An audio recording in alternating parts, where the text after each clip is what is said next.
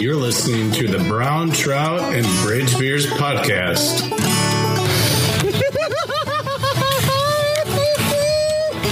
Oh, there it is.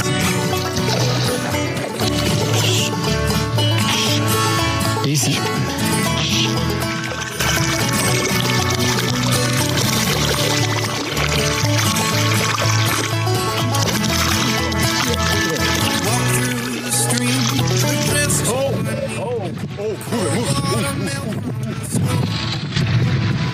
She wants it bad.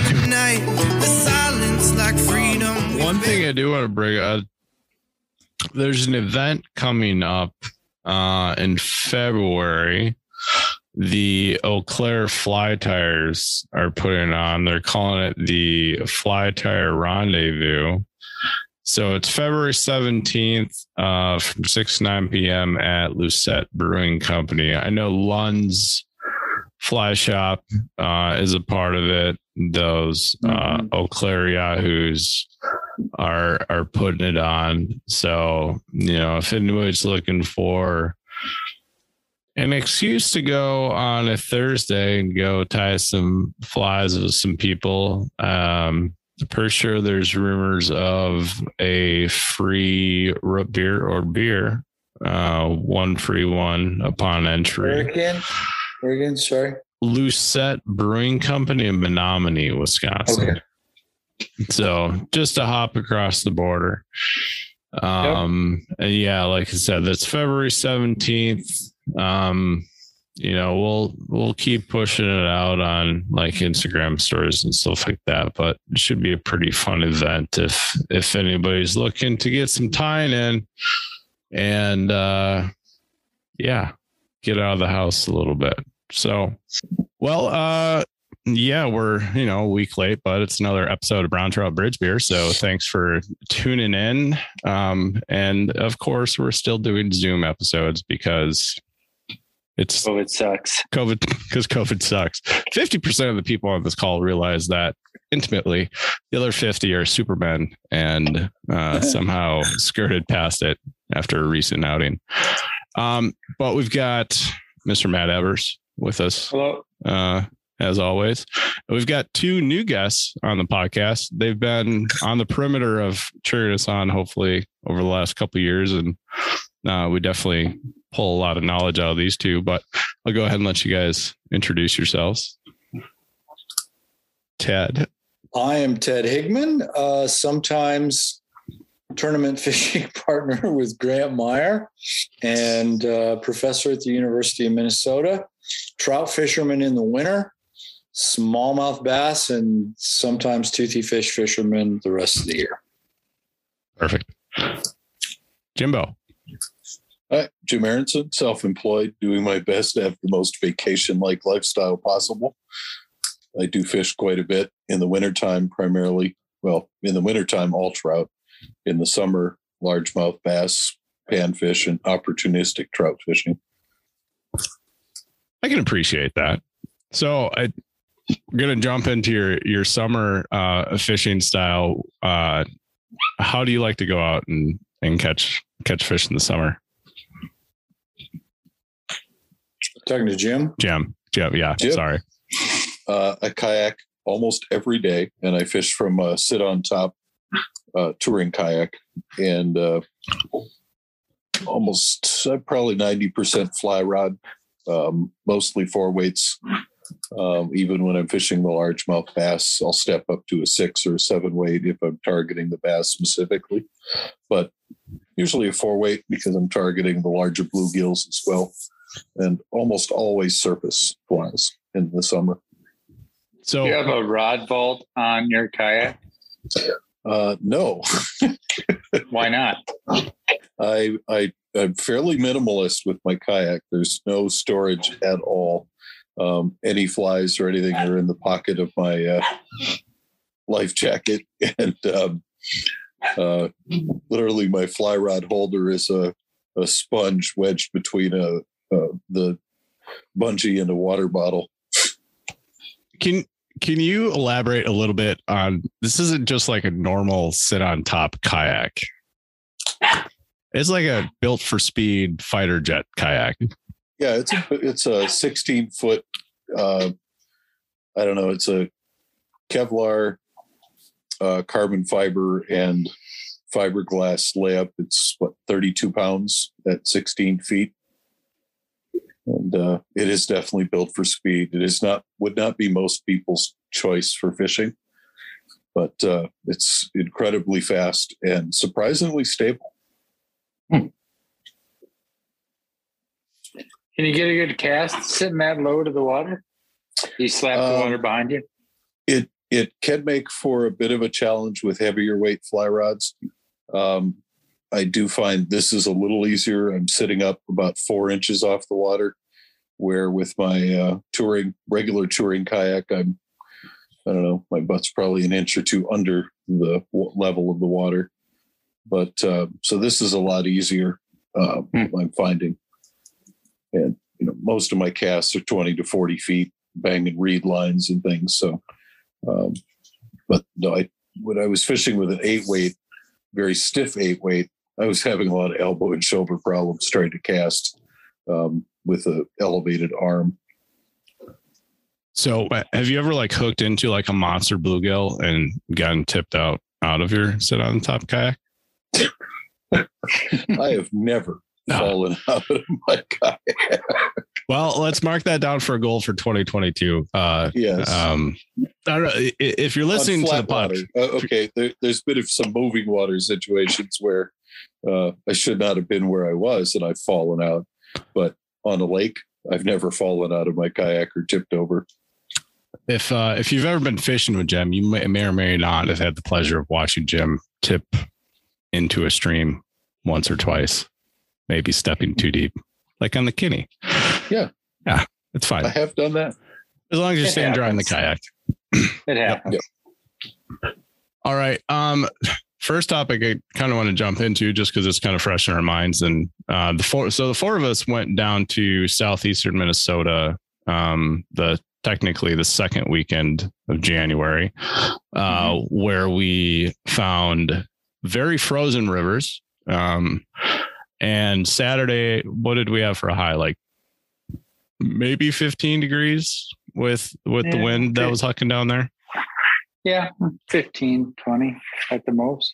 But it was both of yours first time down in that section south of Rochester and south of the state park areas. So I kind of wanted to get both of your opinions on, what do you think about the water down there compared to, your normal stomping grounds, maybe over on the Kinney or the Rush area, and kind of your general thoughts on it from down there. Ted, I'll let you lead off. Well, we were unable to get into the rut because of the ice. And so do we say what we fish? Yeah, you can say. Yeah, that's fine. We were on Weissel Creek. I don't think it's a great secret. And my first impression was it had more water in it than I would have thought a tributary of the Rut had. So it was not, sneak up on the edge,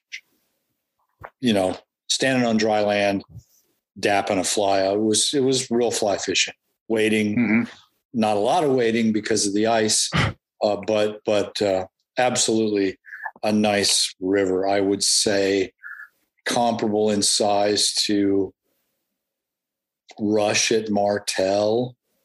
Okay. Or Kinney. Kinney. Yeah. Kinney were up by 94. Mm-hmm. Yeah. Yeah, I think you nailed it pretty good though. I mean, it's surprising how much water actually flows through that, even in some of those wider sections. But TU's done some nice work down there over the last couple of years to really help with some of the bank erosion and skinning it up in some spots to help with some of those issues that they were having before. But Jim, what do you think about it? I was really impressed, and I would agree. I think it was about 2.5 miles of stream that we've covered. I was really impressed with the TU work. Made some really nice fishable runs, and certainly definitely want to go back when it's a bit warmer.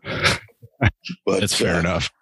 But yeah, I really was impressed with the water and would agree it's probably very similar in size to the Rush or Upper Kinney.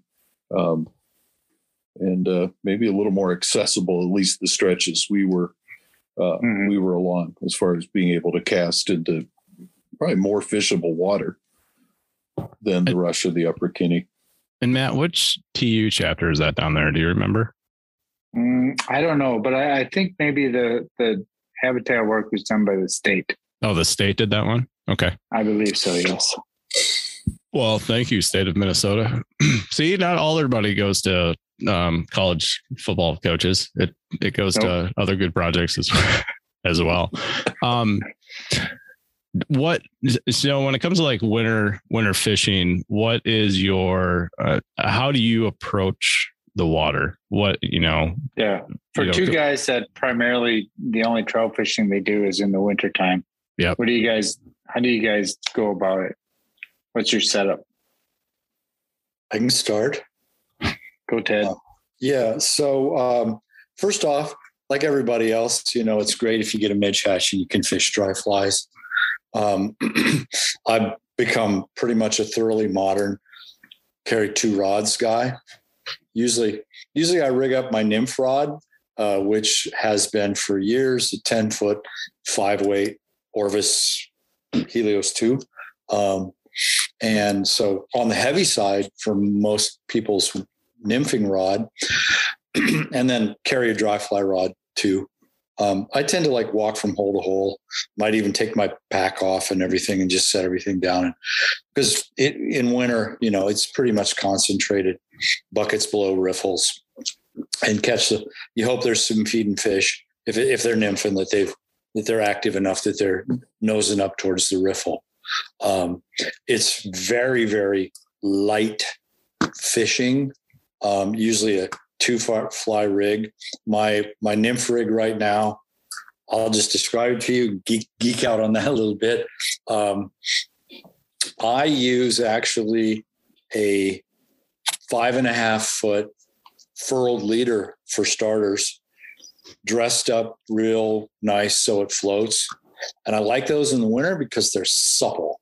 Okay. And then to that, I attach almost 5 feet of 2X. And that's where my indicator can slide up and down. And I almost always use the New Zealand, just a little speck of wool. And then off of that, that's mono, by the way, 2X mono, so it floats. And then I put little sections of leader, usually maybe a section of 4X. I use 10 split shot, start with size 6, which that British stuff is 1/10 of a gram, I think. Very, very light. So it casts pretty nicely. And then 5X and 6X. And that's kind of my setup. You can easily use a Rio 9-foot 3X leader as your starter in that. I just like the furled leaders because they're supple in the winter. If I was fishing in a Montana guide boat, I probably wouldn't use that setup where you're using a little more lead and everything, and probably something like a thingamabobber. I would use a regular old nylon leader, but I like it. And so even though Brian Fleshig from Mad River Outfitters says you can't cast a nymph rig on a furled leader, you can if they're the light ones. Another thing I'd like to mention about that is I use, I think one of the things that's really enabled these ultralight rigs, and usually I'm fishing less than 3 feet, sometimes a little bit more, but is, the modern 5 and 6X tippet just is so good, right? That you can use those ultralight tippets and get very, very light midge nymphs down without too much weight. And I just kind of wanted to remind all the young people out here, I've got a book here. It's called The Way of the Trout. It's by a guy named M.R. Montgomery. He died a few years ago. I think he wrote this in the 90s. And he quotes Lee Wolf towards Lee Wolf towards the end of his life. So that would have been, he died 30 years ago. Somebody asked him, what's advanced most in fly fishing? So Lee was probably late 80s at this point. He said the tippet, and that was 30 years ago. And also in Montgomery's book, he lists, I thought this was very interesting. He lists, this is Herder's Catalog, 1950. Okay. Herder's. So at that time, nylon was just supplanting gut, silkworm gut leaders. And Herder's best gut 1X. What do you think? By the way, and Herder's best nylon 1X. What do you think the breaking strength was? And I don't have my 1X in front of me, but I've got 2X Trout Hunter nylon 2X. So this is modern stuff here. And they list the tensile strength of 2X as 9.9 pounds. I was going to say for the gut, 2 pounds. For the early nylon, maybe 4. The gut was 2.9 and the nylon was 3.0. Nylon was like brand new. It was barely better than gut, but it was cheaper. So if you go down to 5X, which is really about all that people ever bought, again, 1950, 5X gut had a tensile strength of 0.8 pounds. And the nylon was slightly better at 0.9 pounds. So, right now, 7X Trout Hunter nylon is 2.2 pounds. Yeah, that's pretty good. So basically, these indicator rigs with 5 and 6X fluoro, which is a little bit better than nylon, and of course sinks better, there's hardly any fish in the rush that are going to break you off. So that's why I like those ultralight, really long leaders that I'm almost fishing like dry flies. And I like to find a little seam that I think maybe has a fish and really kind of probe it out. And I probably used up my time, so I'll turn it over to somebody else. You can have all the time, Ted. No, I've got a follow up on that. So, if you had, let's call it January, February fishing, if you had two flies that you had to stick with, on your indicator rig, what are your 2 flies you're going to put in your box for the 2 months? Probably a size 16 that resembles intended to resemble a blue wing olive, which could be maybe a pheasant tail or some kind of variant on a pheasant tail, and maybe with a bead head, but appropriate to a size 16. And then 18 or 20 variant on a midge, black, tan, or if the water's a little off, red. Mm-hmm. It's a good setup. Mm-hmm. Do you believe in the pink squirrel?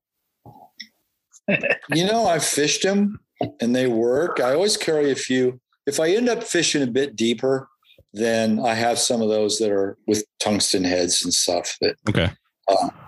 But, it's just not really drawn to the gaudy stuff. As I think Grant and Jim know, I have, I spend a lot of time doing regular old gear bass fishing when the fly fishing isn't very good midsummer. So big, gaudy, ugly lures are, I get my fill of that all summer. Fair enough. And Jim, in fairness, I want to say I have never cast a proper Euro nymph rig. That 10.5-foot 3-weight that everybody seems to use these days. Yep. And I will put in a plug, actually, the West Wisconsin chapter of Trout Unlimited, Kayaptu-ish. Mm-hmm.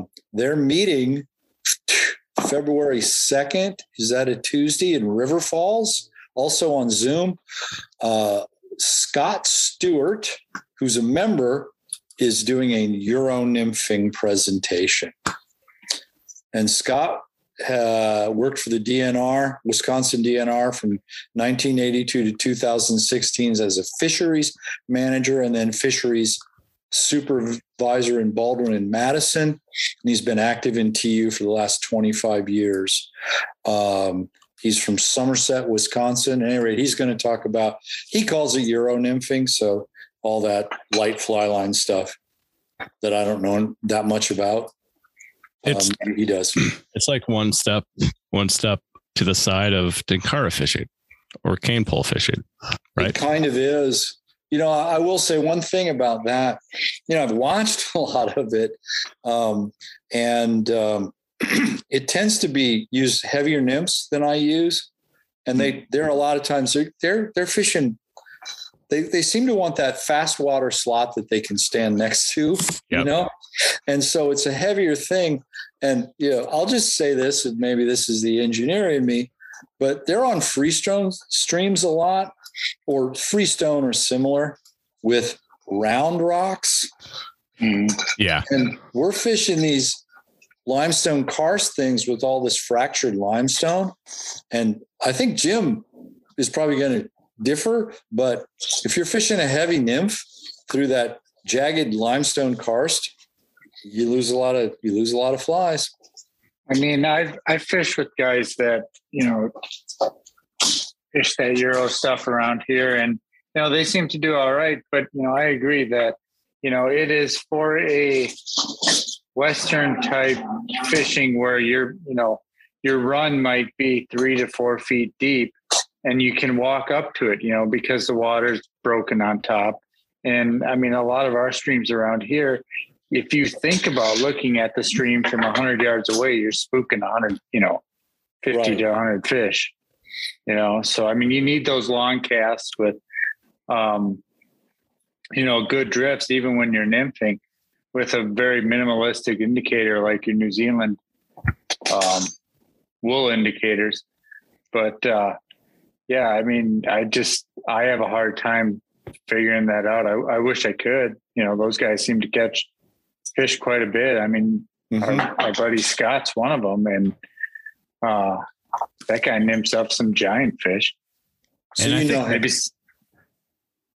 I think Scott uses that butter stick too for when he does it. Are you talking about the Scott I mentioned? No, Scott Simmons. Oh, Scott Simmons. Yes. Yeah, from the Twin Cities. Right. Yeah, I mean, he came and fished Wowza with us a couple summers ago. And yeah, just straight line, no indicator, and you know, was having a good hookup percentage. But I think Scott's a recovering tenkara fisherman. Or a closet tenkara fisherman. Yeah. Tenkarfa. But you know, I think you're right, Ted, with that. You know, our bottoms aren't as forgiving to just bottom bouncing nymphs across it, unless you're, especially in the wintertime, you don't want to do it. But if you're the guy that likes to tie on new nymphs every couple of minutes, you know, have at it. Yep. Yeah, I mean, it's not my way of fishing, but I will definitely say that it works, and I've seen people, you know, capitalize on it. All right, Jim. The second most popular winter trout fisherman that I know. I'm out in it a lot.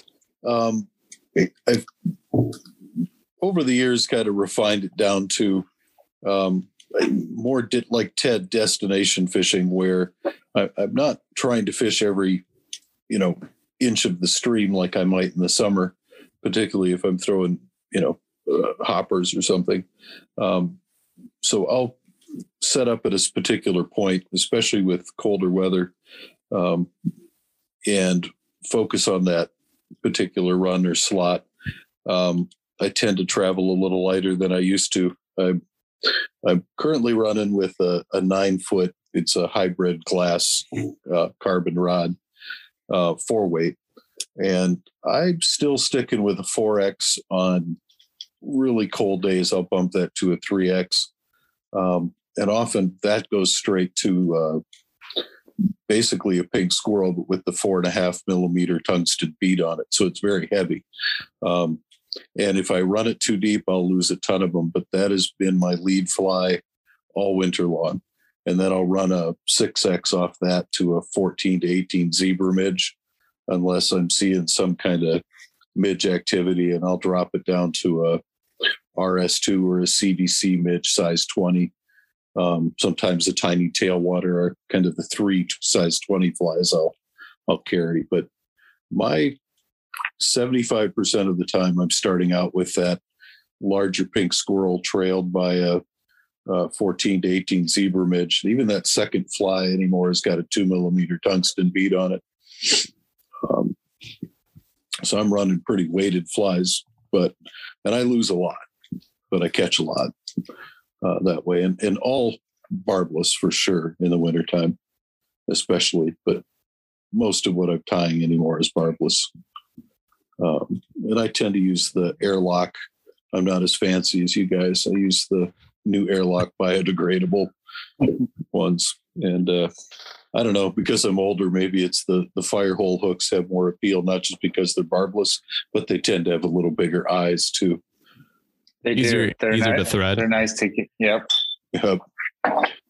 But Go ahead. I was going to say, and on the usually my leaders are mono because the fluoro are really expensive. And that way, if I do switch to dries, I'm already set there. But I have switched over to the 5X and 6X fluoro if I'm for any trailing fly or running a dry dropper situation. It's just incredible how much faster your nymphs will drop with that fluoro tippet. Have you guys tried any of those those new indicators that it's like a biodegradable bobber ball, and the line goes through more of the center of it rather than the airlocks where you screw on the top of it?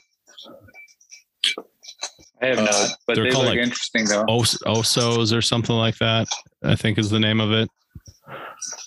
They're like the little footballs with the rubber thing in the middle. I tried those, and I don't know, I lose them all rather quickly. Yeah. Well, when Airlock originally switched their airlocks to that bio foam thing, and I canned all my other thingamabobbers and airlocks and got the new airlocks, and then there was a fishbowl full of these new ones, which are very similar to that, except you screw them apart in the middle. Mm-hmm. I haven't used them. I would think they work at least as well as the airlock, and there's not that goofy little plastic nut to lose too. Yeah. So I would think if you do that type of thing, they probably work very well. Yeah, I've seen them around. I've seen them like a lot on Instagram or Facebook or the social medias and stuff like that. And I was just curious if either of you guys had tried them out yet. But if anybody's listening, you've tried them out, shoot us a message. I'm curious. We're always open to trying new indicators. We do have a set of indicators we're still yet to try, and once we get out there, we'll let you guys know on that one. But we'll keep that hush hush for now. Okay. So what drives you guys into winter fishing? Like, what's your why go out when it's 20 degrees and deal with ice in your guides and cold hands and the joys of icy boots? I used to say solitude, but that's less and less so in the winter. There's more people doing it all the time.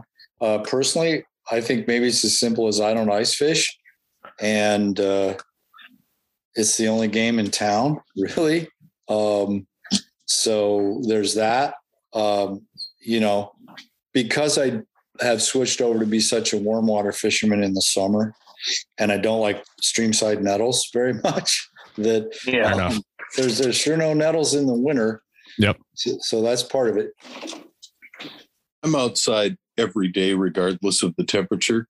I either snowshoe, hike, or kayak, or trout fish, depending on the conditions. I have a base of generally, if it's below 0, I don't fish. Between 0 and 20, the wind's got to be about right. But opening day was 6 below and I was out in it. And for me, part of it is the gear challenge to do that comfortably and well. I enjoy that. I actually enjoy that I can handle it and handle it safely and comfortably. And it's also, for me, a great opportunity to catch a lot of fish. I really have a lot of success in the wintertime. Do you, speaking of gear, do you have any like gear kits or situations or, things that you've learned over, winter trout fishing over the years that you're like, what's man, your layering? Yeah. Like I wish I knew this, 10 years ago. Because I think Grant overlayered when we went fishing a couple of weeks ago. He showed me the inside of his rain jacket is dripping wet with sweat. Yeah, that's doing it a bit much. The biggest thing is, I remember with a bunch of the guys that we usually fish with showed up and they'd all ridden in the car in their waders for 35, 40 minutes and you're done within an hour. You're going to freeze because you sweat. So the first thing, you always put on different socks right before you put your waders on, and you put your waders on right before you fish. I'm a big fan of the Simms wool socks, and that I usually use cross-country ski pants as a base layer, or depending on the temperature, just a pair of long underwear. But usually the cross-country ski pants are a nice base. And then I don't get all that cold. So I usually have a tight, like Patagonia Capilene long underwear, and then some kind of a air mesh second layer and a vest. Sometimes a down vest or a fleece vest, and then the heavy Simms, something to block the wind coat over that. That's about it. And for the gloves, I'm a big fan of the fingerless wool gloves. And then I have over mitts for warming up my hands. Are they called super mittens? They could be called super mittens because they are. But I find the over mitts are great. And I always bring a spare set of gloves, and I always bring a towel to dry my hands. Because dry hands is one of the biggest keys. And overlayering is not good. I tend to, you don't have much opportunity to vent because with waders, you're kind of locked in, but at least that jacket over, you can open it up and vent a little bit as you need to. But yeah, I think those, if I had a takeaway from our fishing experience a couple weekends ago, it's the over mittens. Bring those, and seems like a really easy, quick way to warm your hands up rather than trying to stuff them in your wader pockets, or your jacket pockets are usually full of empty beer cans and snack containers. What? Not beer. Oh, no, not beer. Never beer. Never beer.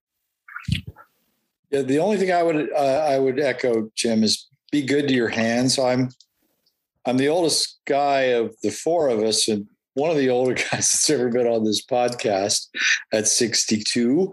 And the hands have taken a beating over my lifetime, and I'm getting more and more sensitive to being taken care of them. One thing I would advise is I like a good hand lotion before I go out. And I use one of the non-greasy ones, like the colloidal oatmeal. Really, really helps the little cracks and things that you get over the winter. Ted, I've noticed your hands look great. Thank you. They're so soft and supple. Really, it really helps with those post-fishing trip back rubs, I'm sure. I haven't noticed any of that. I'm just going on appearance. Yeah. Appearance. And, the water's water, right? It's rarely colder than 36 degrees. And once you get out of this crazy season, right now, once you get into the more of the February, March, you're often looking at 40-degree water anyway. So water's not really the problem. We know how to handle 40-degree water. It's the air outside of the 40-degree water. It's the air that dusky air and wind. Yeah. the W word, always getting to your hands, which, yeah, you freeze your hands and your day is shortened dramatically at that point. Yeah. I don't know. I don't have any other extra tips. Jim, your tip on not wearing waders to the stream. I agree with that 100%. I've seen a certain individual decide to put his waders on and hop in a shower and warm his waders up from the outside before going out winter fishing. I don't think it worked well, but No, it was definitely an experiment. Failed, but worth the effort, I guess. Ted, let's talk about lining rods and the different, theories that, you read across the internet or people talk about, do you put a 5-weight on a 5-weight? Do you overline? What's your opinions on that? And is a 5-weight a 5-weight anymore? Right.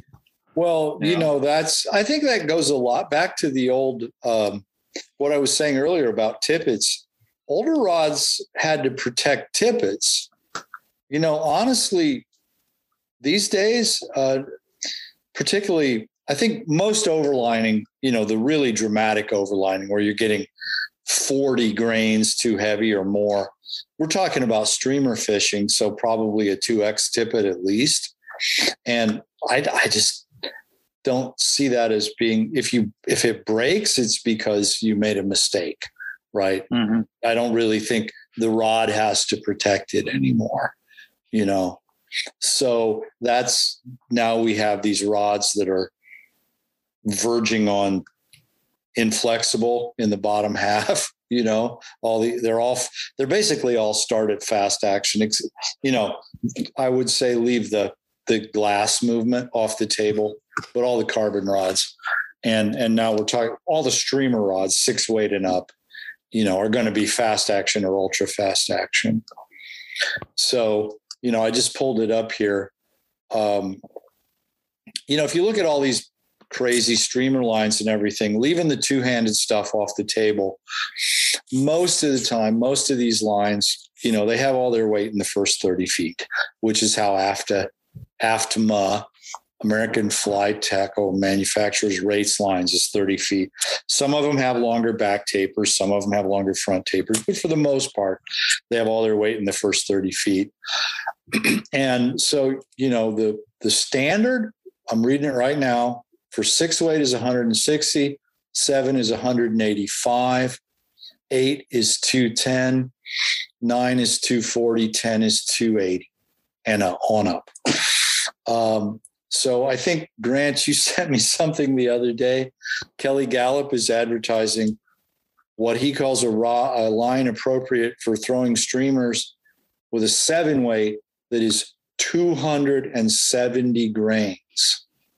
So that's midway between, that's almost, it's low end 10-weight by the old AFTMA standard. So that's like 3 line sizes heavy. That's 3 heavy. Right. That is 3 heavy.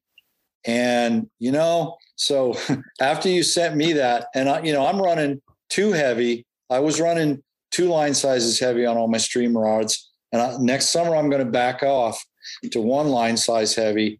And that is a lot of shoulder, is the motivation for that. So I actually looked for Kelly Gallup casting a fly rod from a boat. And there's some of that on the internet. And, he's on the Madison a lot, which is tailor-made for bank pounding. And it's some of it looks like a ditch to me. Very straight, improved rock sides. Yep. Mm-hmm. So you can really go down there. His method that he recommends is, 2 casters hitting every 3 feet. And really you're only interested in probably the first 4 foot of strip, right? Or 6, maybe. I don't know. Other people know this game for trout better than I do. But, that's what his suggestion is. He wants, this is, in my opinion, a well-oiled machine. 2 very good casters and a very good rower going bang, bang, bang down that river. Yep. And if you're doing that, you can't be false casting. You're taking real short throws, with not too much arm motion. And so in that case, maybe the thing to do is to massively overline. So, it's pick up and shoot. I don't know. You guys I agree. Like the videos that I've seen of like Kelly streamer fishing like that, it's not pick up and 2 false casts and then, gently lay your fly again. It's rip up, snap, and just come straight down and point straight at the bank again. And, pretty much point your rod right where you're going down at. It's fast. Right. And there's none of that with him. There's none of that casting for distance where you end with your rod tip high. Right. You end with your rod tip low. Yep. So, it probably works for that, but for us in the Midwest with smallmouth, where you're making shots, I don't know. It seems like the river's always changing width. You're making shots to sweepers and laydowns and things. It's a much more technical game. And I've decided the other thing is I'm not sure that massive flies buy you that much. And so I'm going to be running 210 grain lines on my 7 weights and 240s on my 8. So basically one size heavy, and that's down from 280.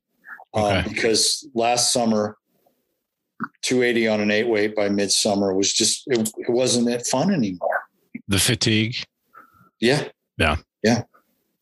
Well, and the smallmouth floats and things that we do, those can turn into be pretty long days when it's 95 degrees and you're just getting beat by the sun, and it's just a constant casting game. Mm-hmm. So these massively overlined rods probably have their role. I mean, obviously some people like them, but I think I'm backing off. Yeah. I mean, I think it's just how specialized you want to get. I mean, do you want to have like a generalist type fly fishing setup to where, you can, fish medium size streamers for smallmouth one day or large size streamers for trout the next day, and maybe, run an nymph rig through a pretty deep run? Or do you want to have a rod that is only set up for smallmouth on the Mississippi or the St. Croix, throwing 6-inch bugs that are mostly deer hair and are super, non-aerodynamic, and you're going to have to overline that thing 2 times. I think it's how specific you want to get. And that's one of the nice things about fly fishing is you can get as nerdy or in depth into a certain part of it as you want to get, or you can be like, I fish a 4-weight glass rod for dry flies and nymphs and small streamers just for trout on Midwest trout streams, and that's it. So I mean, I think it's how specific you want to be. Yeah. And I think I sent you this, Grant, that industry guy talking about why the industry names them the way they do. Basically this is for, if there's any newer fishermen, don't read that number on the fly line when you're mating it up, right? Because the industry has found that, and I know a few people that are like this, they absolutely will not buy any fly line. If the rod says 7, they'll only buy a fly line that says 7. And so the industry has now said, okay, it's a 7-weight line for streamers. And that can mean 210 grains or 240 grains, or apparently in case of Kelly Gallup, 270 grains.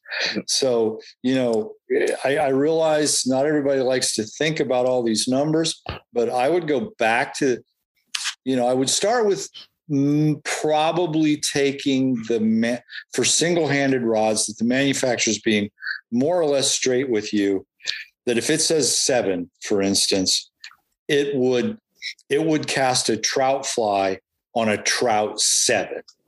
In other words, 185 grain line. Yep.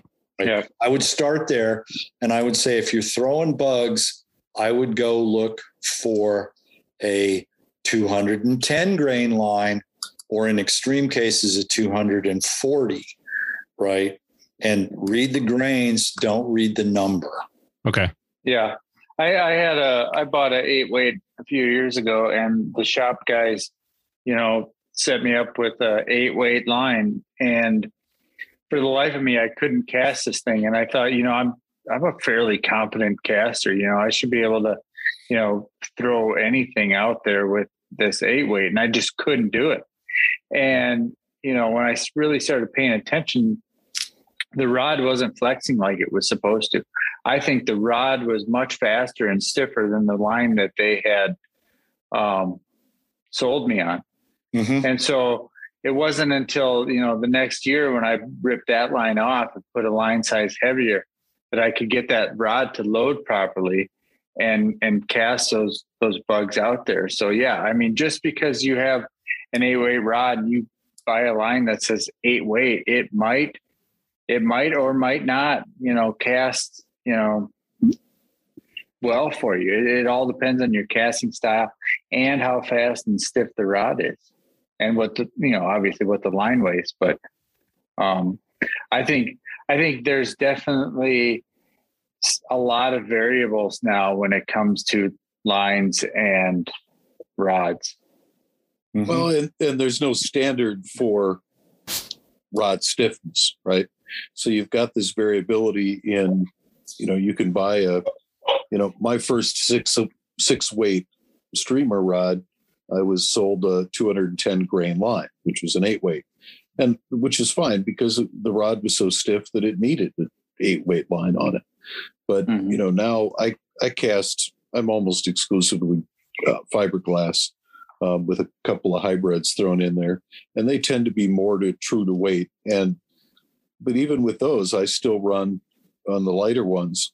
I've got basically 2 lines for each weight, and one is a half size heavy. So, my 3 weights, I run a 100 and a 110 grain, and the 4 weights, a 120 and a 130. But I also have some rods that'll throw, I've got a 5-weight that I'll throw a 4-weight line on and a 6-weight line on it, and I think there's sometimes an advantage to underlining too, particularly when throwing some dries on windy days with a smaller diameter line. But no, for the most part, though, especially with graphite, I find that a half size heavy, or depending on the other side of that, is the more aggressive, shorter. Yes, most of the weight's in the first 30 feet, but there's a lot of people that aren't casting 30 feet.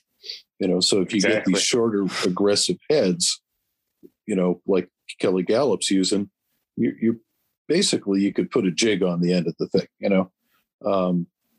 because you're just picking up and throwing it, 25, 30 feet.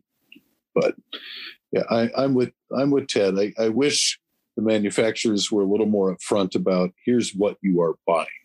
The grain weight, rather. I know a lot of people don't want to pay attention to it, but I think a lot of people who sell the gear don't do service either. Here's your package, have a nice day, without really going into, are you casting big fuzzy bugs or trying to do something a little more delicate, or a little smaller. Well, I know there are a few fly shops that will carry multiple spools with different grain lines on them.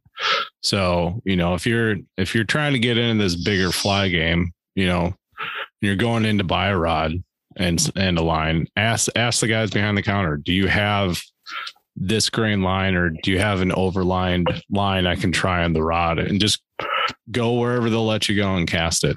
Try it out and make sure it fits your casting style too, because there's a little bit of that involved. when you're looking at some of these line options now. But yeah, we could probably spend 2 weeks talking about line weights and what all the different type of lines are. But I think that's a pretty good starting point to make sure that you're sizing them up correctly.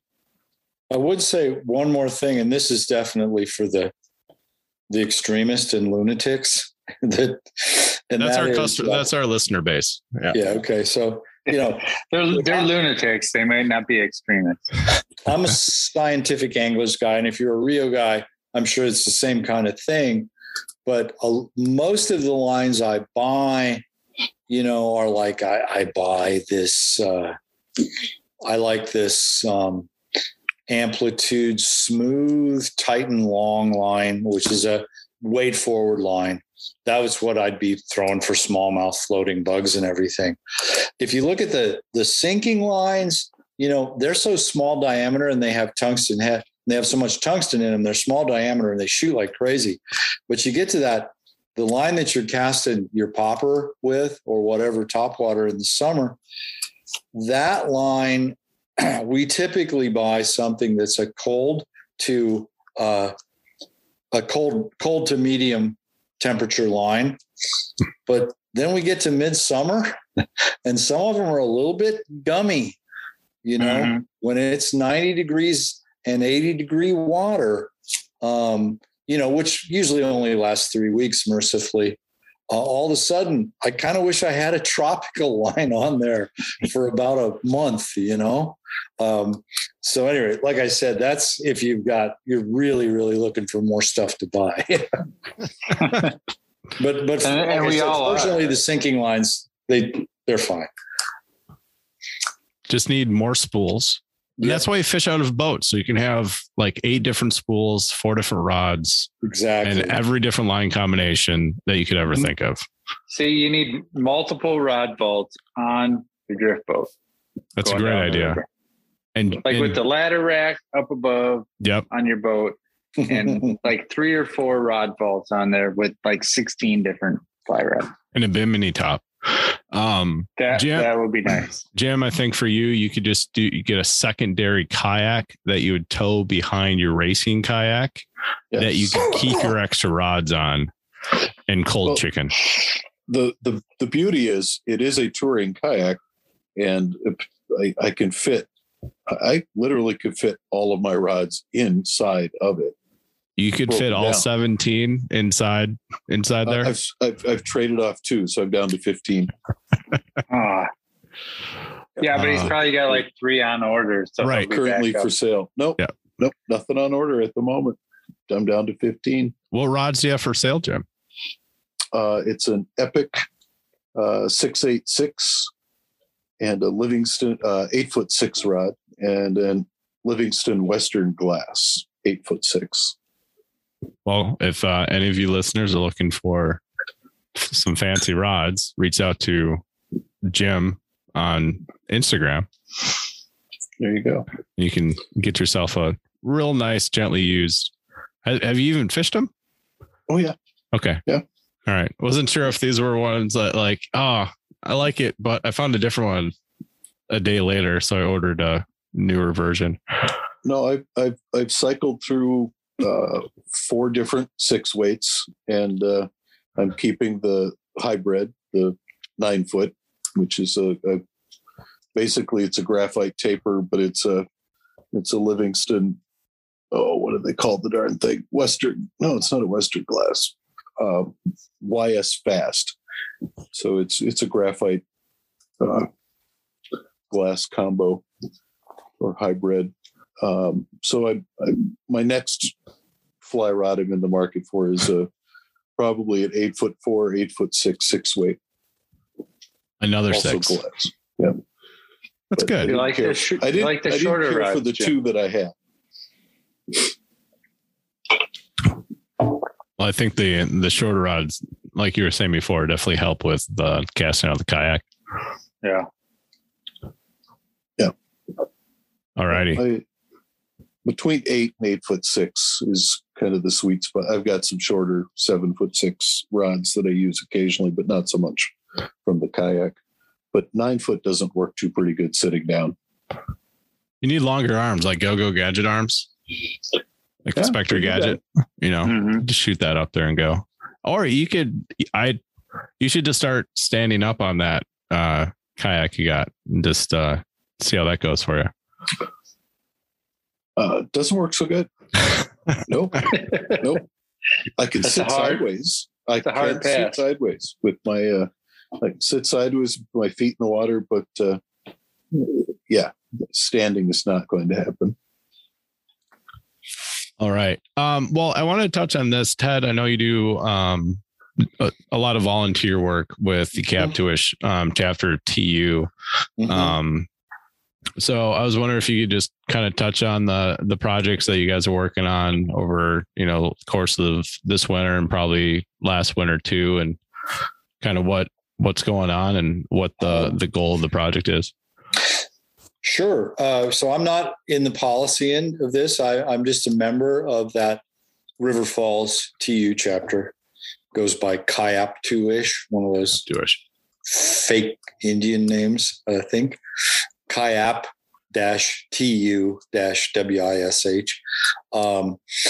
And so, I'm just a worker. I go to some of the meetings, but I don't set the policy. In general, so we have been working on the Upper Kinney, which is above River Falls. And I'll talk about that in a moment. Just generally, TU projects sort of fall into two levels. One involves heavy modification of the stream. Okay. And that always has to be done in concert with the appropriate state DNR. Right. You don't lock down a stream's channel with a bunch of riprap without a lot of permitting. Right. And so, and normally that's done by the state or contractors that they have, the actual dirt work and the heavy work that's done. And they come in and recontour the bank, put the rock in, the riprap in, put root balls, jam those down into the lunker structures. Well, yeah, we've kind of gotten away from lunker structures. I can talk about that. On the Upper Kinney, we're definitely away from lunker structures, and I'll talk about that in a second. Remind me if I forget.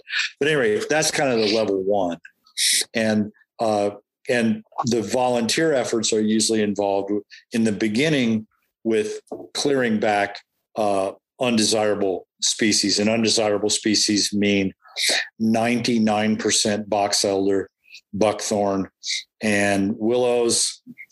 We leave them sometimes. There's desirable willows, and then there's others that are problematic, but that's most of the trees. And the whole idea here sometimes is simply when you're clearing the banks, sometimes it's to get things ready for the earth movers to come in. Sometimes it's simply just to make it nicer as a fishing access. We only work on land that has an easement dedicated, right? And so, right now we're working on the Upper Kinney. There are none of these big projects. There are none of them big projects. There's no river recontouring or anything like that. We're simply removing, because this happens to be relatively close to River Falls, that's where you tend to see the buckthorn. Buckthorn spreads out of cities, right? So more buckthorn than box elder. And one of the things we're trying to do is basically clear out the floodplain so that the river can flood predictably in spring. And you don't have all these 3-inch buckthorn to 6-inch buckthorn sticking up that, end up being big log jams that cause fast currents going around. That's when you cut a side channel and stuff like that. So we're trying to get the river to flood predictably and gently. This one we're working on, I'll tell you, on Google Maps, you can find it east of River Falls on 65. There's a road called Quarry Road and Earthworks Landscape and Architects. We're working upstream from that on Google Maps. It's called the Kinney River Fishing Parking. I know Grant, you and Matt, you've both been there. It's got a little handicap pier there. Yep. We're working right there. I mean, within sight of that. And if you look on your good friend Trout Routes map, it is amazing the amount of that Kinney east of River Falls that is under easement. So permanently. That's awesome. Yeah, it's a huge amount of easement in there. You can pretty much fish your way up to 94. You know, it's probably 75% under easements, and the rest of it stick to the river and nobody cares. Yeah. So right now we're clearing buckthorn out of that. We burn it. Some people might, I'll tell you why we burn it. In the past, they would pile it for wildlife piles, but they had some harsh flooding, which carried those piles to the next bridge downstream and basically caused the bridge to flood.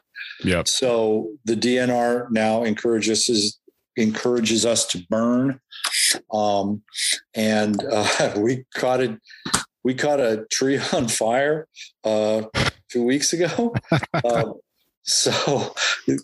That's why we do it in the winter, because you don't have to worry too much about fires. I'm going to interject one question here, though. When you're cutting the buckthorn or willow or what have you, are you able to put I think the product I'm used to is Tardon, but the systemic killing chemical that can be applied in the wintertime? Yeah, that was my question. What do you do to the stumps? Spray them all. My experience with buckthorn is if you don't kill the stump, you're just going to be back there next year. Oh, we spray them. They have little hand sprayers, and we hit every stump. Well, obviously, the finger-sized stuff, you miss that.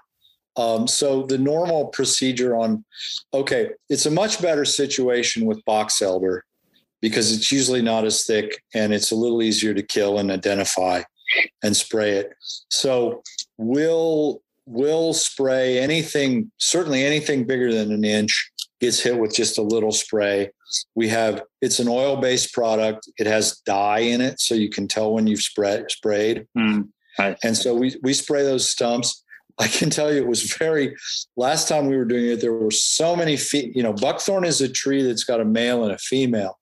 And there were so many females in there, and we were dragging those tops of those buckthorns over to the fire pile, and all those buckthorn berries were just falling everywhere. So we know in this particular site, we'll have to come in summer and do a foliar spray on that sprouted buckthorn. And that's probably going to be two cycles of that before it's really well under control. The winter spraying is very nice because the desirable stuff is all dormant. The summer spraying, honestly, there is some collateral damage. Most of your woody plant killers like Tardon and Garlon will burn grasses back a little bit at least. So the summer foliar spraying is tricky, but we have to do that.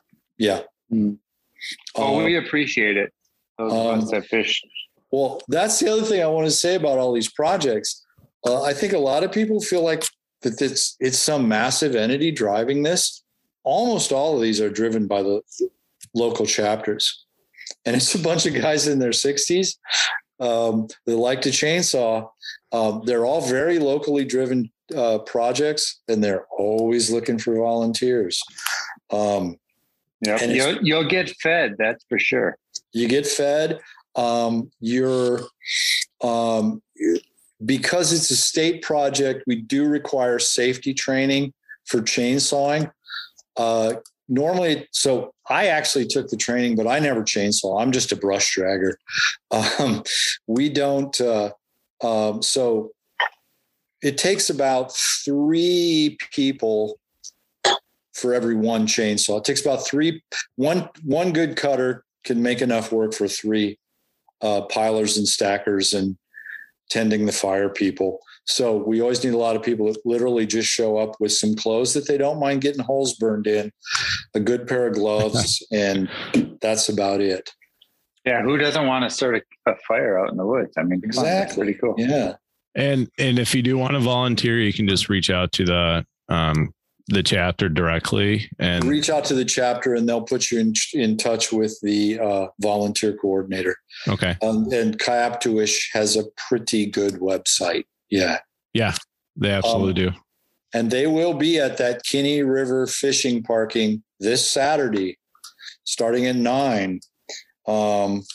It's a bit of this one.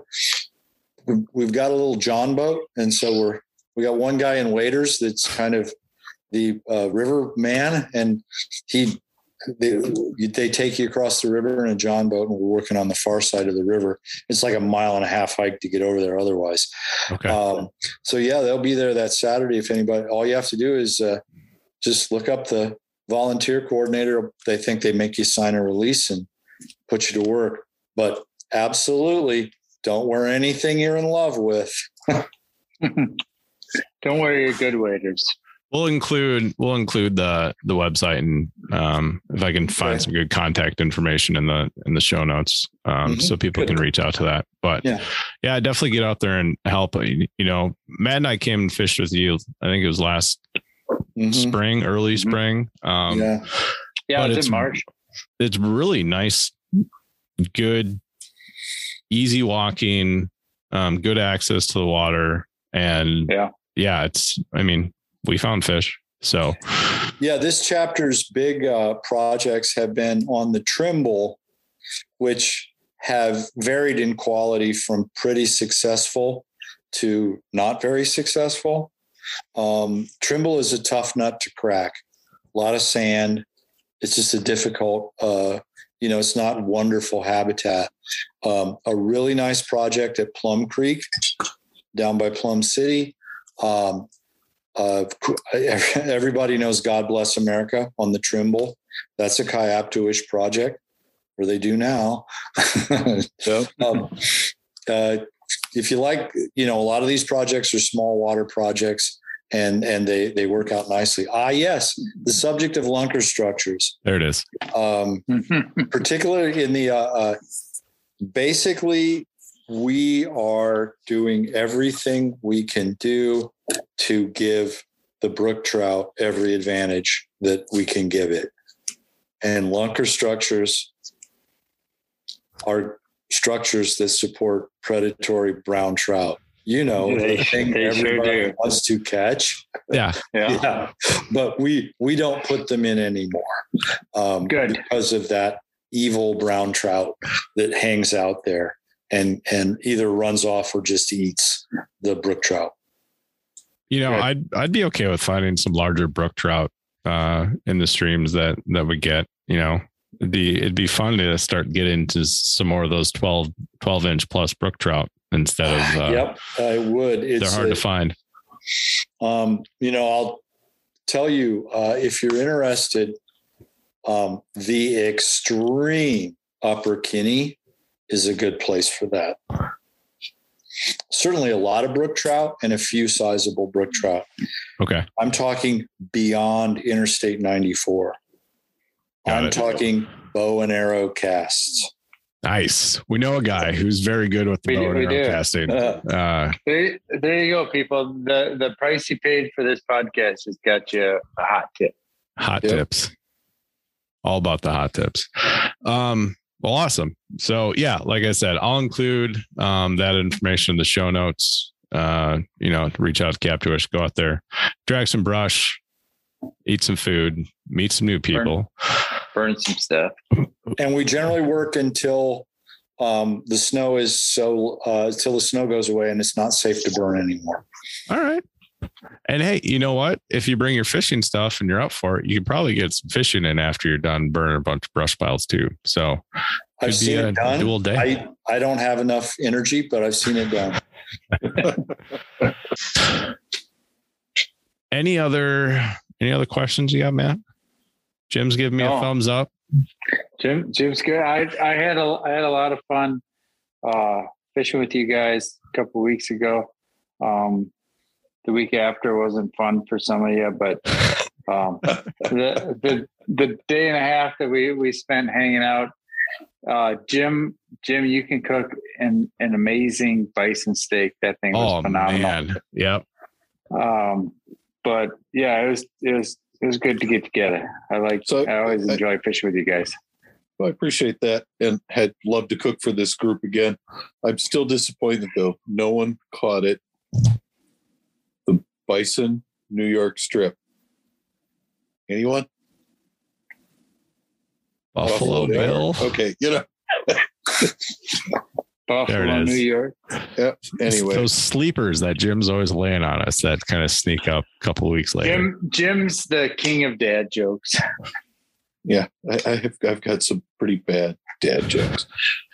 But we'll definitely have to get back down southeastern Minnesota, hopefully around a BWO hatch or something early this spring, because yes, I think that's when the real magic can pop out of those areas down there. And give it a month and a half. Yep. Mid March, and that place is on fire. When does this thing actually drop, Grant? Tomorrow. Oh, well then, everybody listening, send out positive vibes to Robert Hawkins, who's down in Mexico trying to catch his first rooster fish right now. Is that what he's targeting? Okay. He's got a day or two booked to do that. Yeah. Well, hopefully Nachos can produce. And I know that little surf town that they're staying in, and I kept telling them there's oddly enough some really good pizza joints down there. So, but yeah, hopefully you can tie it. See, the fear is though, if Bobby starts catching all these saltwater fish, he's going to go somewhere with saltwater and never come back. Yeah. Yeah. He gone. Bye-bye. He gone. Yeah. Thank you guys. Appreciate it. Matt said, had a blast fishing down southeast Minnesota. Looking forward to the next time we can get out. And if you guys get out tomorrow, hopefully with this nicer weather, good luck. Stay away from the Tenkara fishing, and we'll catch up with you guys soon. Okay. All right. Take care. Thanks, everybody.